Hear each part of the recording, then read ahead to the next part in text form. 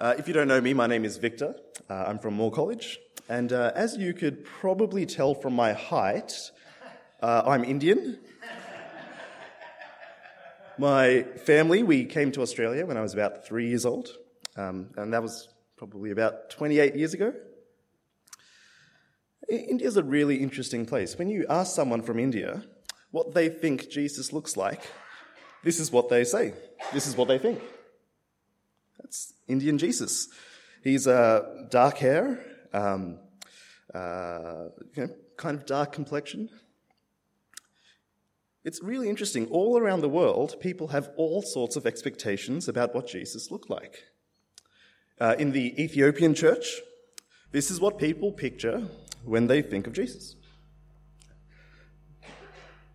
In the Western world, if you ask someone about Jesus, this is the picture that comes to many people's minds. That's from the Son of God movie. But in reality, scientists can do this. They can take skulls and they can re-image what the person's face looked like. In reality, when scientists reconstructed the faces of ancient Jewish skulls, this is what they came up with. It's radically different, isn't it?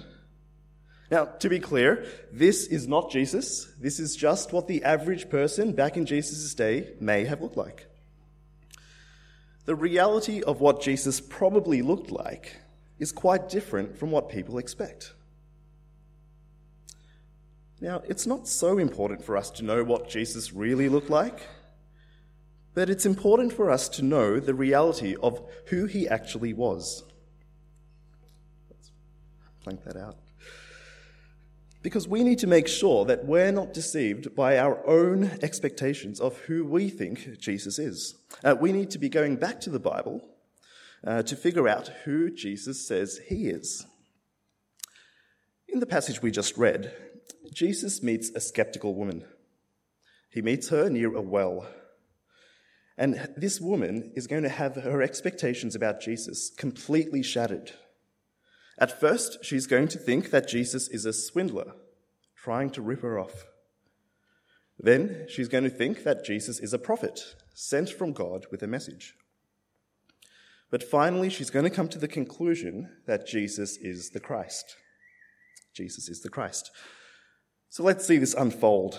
Point 1, Jesus, a swindler. Jesus was sitting near a well while his disciples left to buy some food, when, verse 7, a Samaritan woman came to draw water. Jesus said to her, "Will you give me a drink?" The woman of Samaria is skeptical about Jesus. Who does this man think he is? He must have some ulterior motive. Take a look at verse 9. The Samaritan woman said to him, "You are a Jew, and I am a Samaritan woman. How can you ask me for a drink?" You see, Jews didn't associate with Samaritans. So she thinks the only reason why Jesus would be speaking to her is that he wanted a free drink. And friends, this kind of skepticism is still felt today. Many people think that Christianity is nothing more than a means of exercising power to control and exploit people. Many people think that church is nothing more than a cash grab. And you know what? To be honest, many churches do this. They use the name of Christ to promise people the world.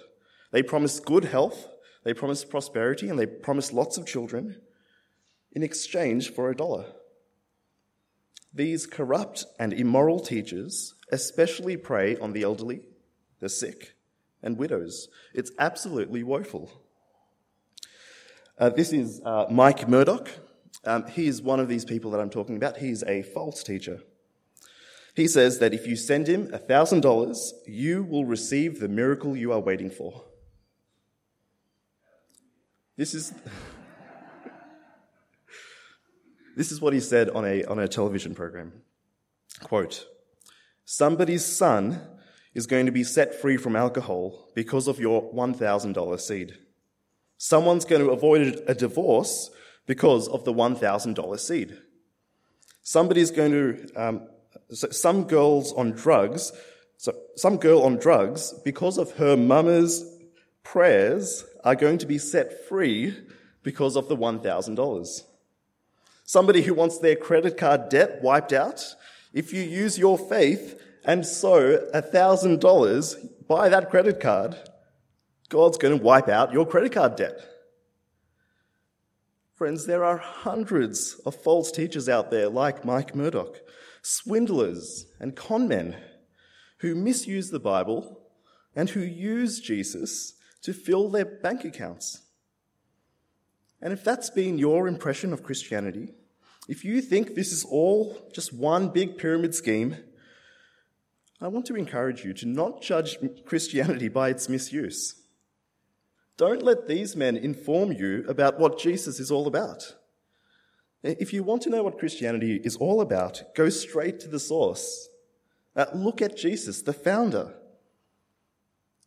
You see, Jesus is more than the woman at the well expects. Jesus is not a swindler. He's not trying to exploit this vulnerable woman. Look at verse 10. Jesus answered her, "If you knew the gift of God and who it is that asks you for a drink, you would have asked him, and he would have given you living water." Jesus doesn't want anything from her. He isn't trying to exploit her. Instead, Jesus wants to give her something extremely precious. Jesus is offering her living water. What exactly is this living water, you ask? Jesus explains this in verse 13. Jesus says, "Everyone who drinks this water will be thirsty again," referring to the water in the well. "But whoever drinks the water that I give them will never thirst. Indeed, the water I give them will become in them a spring of water welling up to eternal life." The water that Jesus offers is one that will sustain a person to eternal life. Jesus is offering this woman eternal life. Now, it's at this point that Christianity differentiates itself from every other major religion in the world. The religions of the world say that if you want to go to heaven, if you want to go to paradise, or if you want to obtain eternal life, you must do a certain amount of good works. The more good deeds you do, the more likely it is for you to enter the good place in the afterlife. So that means that people are willing to go to great lengths to achieve this goal. The Buddhist monks, they take vows of silence. Hindus abstain from eating beef. Muslims follow the 5 pillars of Islam in order to please their God and secure a place for themselves in heaven. All these people are relying on themselves and their moral effort to achieve eternal life. Jesus says, eternal life can't be earned. Rather, it's a gift from God to be freely received. Jesus offers this woman eternal life. And you know what? That same gift of eternal life is being offered to you today. Believe in Jesus for eternal life. That's Jesus' message. Now, this woman is really excited about Jesus' offer. So she replies in verse 15, "Sir, give me this water so that I won't get thirsty and have to keep coming here to draw water." By this stage, she's no longer suspicious of Jesus. She's willing to hear him out. Jesus responds by telling her things that he could not have known. And the woman sees him as a prophet. Now this is point 2, Jesus, a prophet. Have a look at verse 16. Jesus told her, "Go, call your husband and come back." "I have no husband," she replied. Jesus said to her, "You are right when you say you have no husband. The fact is, you've had 5 husbands, and the man you now have is not your husband. What you have said is quite true." "Sir," the woman said, "I can see that you are a prophet." Now, it's not quite clear why she had 5 husbands. It's possible that she was a serial adulterer. It may be that she was a promiscuous, unfaithful woman. On the other hand, it's also possible that she was a serial victim. It's possible that she was mistreated and used by all the men in her life. Regardless of whoever deserved the blame, the point is that Jesus knew things about her, shameful things. Jesus knew the secrets of her heart. He proves to her that he is not a swindler. He is a man with supernatural wisdom and insight. And so she confesses that Jesus must be a prophet. Did you know that over 2 billion people in the world believe that Jesus is a prophet? All Muslims and some Hindus believe that Jesus was sent by God to carry a message. I found this quote in the Quran. This is moments after Jesus' birth. This is what the Quran says. But she pointed to the babe. They said, "How can we talk to one who is a child in the cradle?" He said, that's baby Jesus from the cradle, "I am indeed a servant of God. He hath given me revelation and made me a prophet." Most religions have their prophets.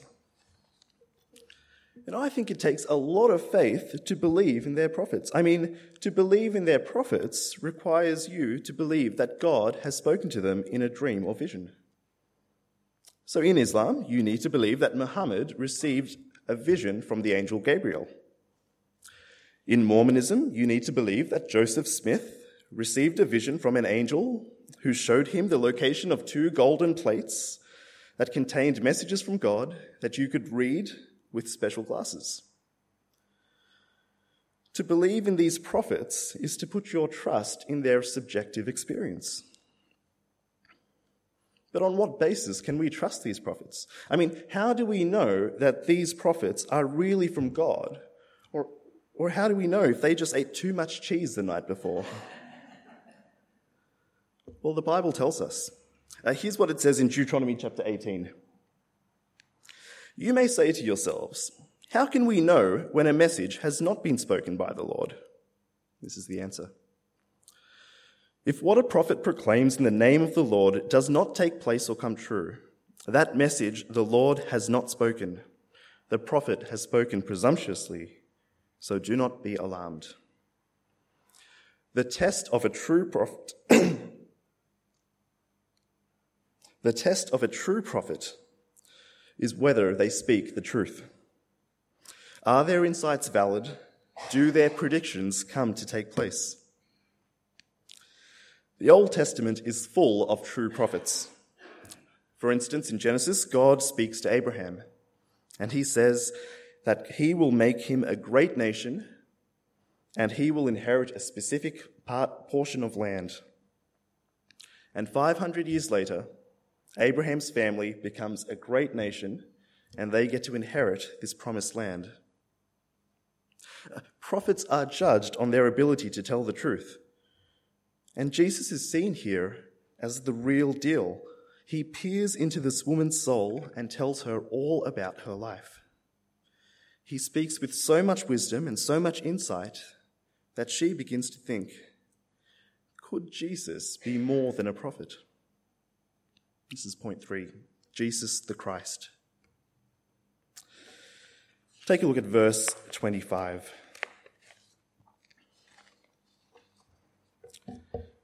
The woman said, "I know that the Messiah, called the Christ, is coming. And when he comes, he's going to explain everything to us."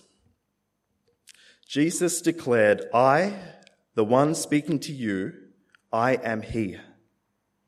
Jesus tells her that he is the Messiah. The Messiah is just another word for Christ. Now, Christ isn't just Jesus' last name. It's actually a title. We actually use lots of titles, even to this day, and here are some you may be familiar with. So you've got Reverend Joe Wiltshire, Sir Donald Bradman, Shaquille O'Neal, PhD, that's actually true. You got Jesus Christ, or Jesus the Christ. Each and every one of these titles has a long history. There's a story behind them. And these titles communicate something really significant, something really important about these title holders. We can take Sir, for example. In order to be called Sir, means that you must be knighted by the king or the queen. It means that you're recognised for doing something really important in your field, or you've done something really good, like an act of chivalry. Furthermore, this practice has its origins from William the Conqueror back in the Middle Ages. Coming back to the Bible, the title Christ meant that you were anointed or chosen by God to do a special job. This title has a long history in the Old Testament. The kings and priests were the ones who were anointed. Kings were anointed to lead God's people with justice and fairness, and priests were anointed to offer sacrifices to God, to kind of maintain that relationship between the people and God.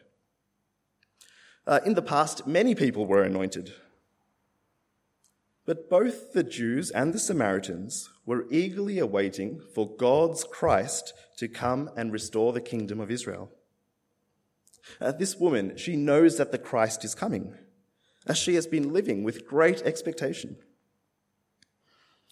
She meets Jesus at the well, and Jesus says, "Wait no longer, I am he, I am the Christ."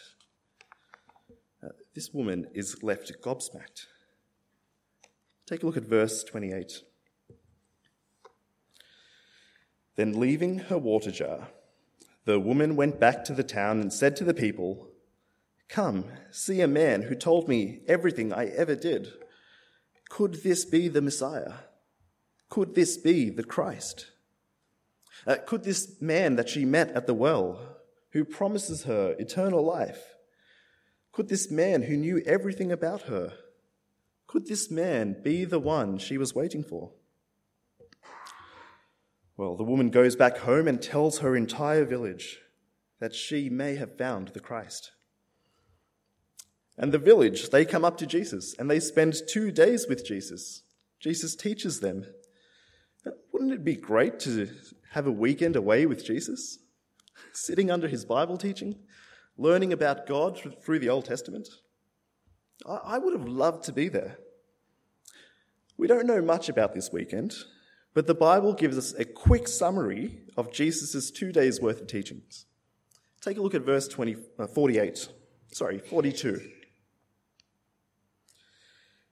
The people of the village say to the Samaritan woman, "We no longer believe just because of what you said. Now we have heard for ourselves, and we know that this man really is the Saviour of the world." This is what the Bible says. This is who the Bible says Jesus is. Jesus is God's anointed Saviour of the world. Over the last few weeks, we've been asking people, who do you think Jesus is? And that's a really important question. I mean, we want people to be thinking really hard about this. But asking a question like that is like trying to figure out what Jesus is like by looking at those different portraits. Because most of the time, people just project onto Jesus what they hope he ought to be. Some will say, and I've met them this week, some will say that he's a fraud. Some will say he's a hoax and a swindler. Others will say he's a wise man, a good moral teacher. Some will say that he's a prophet. However, the more important question we need to ask is, who does Jesus say Jesus is? Who does Jesus claim to be? According to Jesus, he is the Christ, God's anointed person who will save the world. The Samaritans and Jews, they had such a small view of Jesus. They expected him to be the one to restore the kingdom of Israel. Jesus had so much bigger plans. Jesus wants to save the world. He wants to save it from sin, and he wants to save it from death.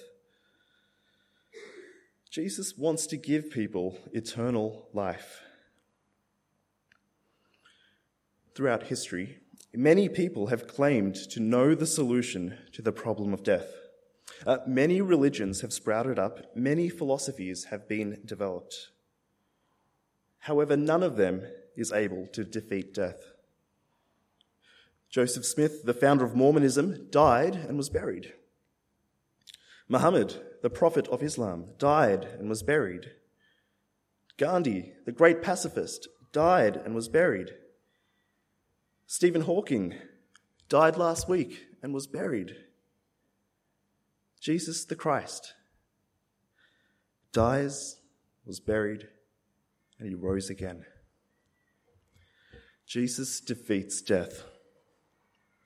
And just as Jesus was raised from the dead, he now offers this same life to us. No matter who you are, no matter what you've done in life, Jesus offers eternal life to anyone who would believe in him. Jesus is so much more than people think. And if this is true, if Jesus is who he claims to be, then today eternal life can be yours. You can literally leave church today having eternal life. Friends, if you've been thinking about this for a while, and if God has been putting this on your heart, if you know it's about time to get right with God, please don't let this moment pass away. Come talk to me. Come talk to one of the ministry staff or a Christian friend after the service. We'd love to hear from you. We'd love to sit down with you and tell you more about what Jesus has done for you.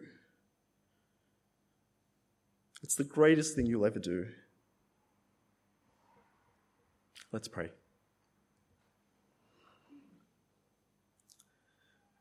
Father, thank you for speaking to us through your word and revealing Jesus as the Christ, your anointed Saviour of the world. We thank you for Jesus. We thank you that he is so much more than we expect. And we thank you that he gives us so much more than we deserve. Father, as we consider Jesus, where there is doubt, uncertainty, and disbelief, grant us faith to see him as he is, that we may be partakers of your gift of eternal life and live with you forever. In Jesus' name, amen.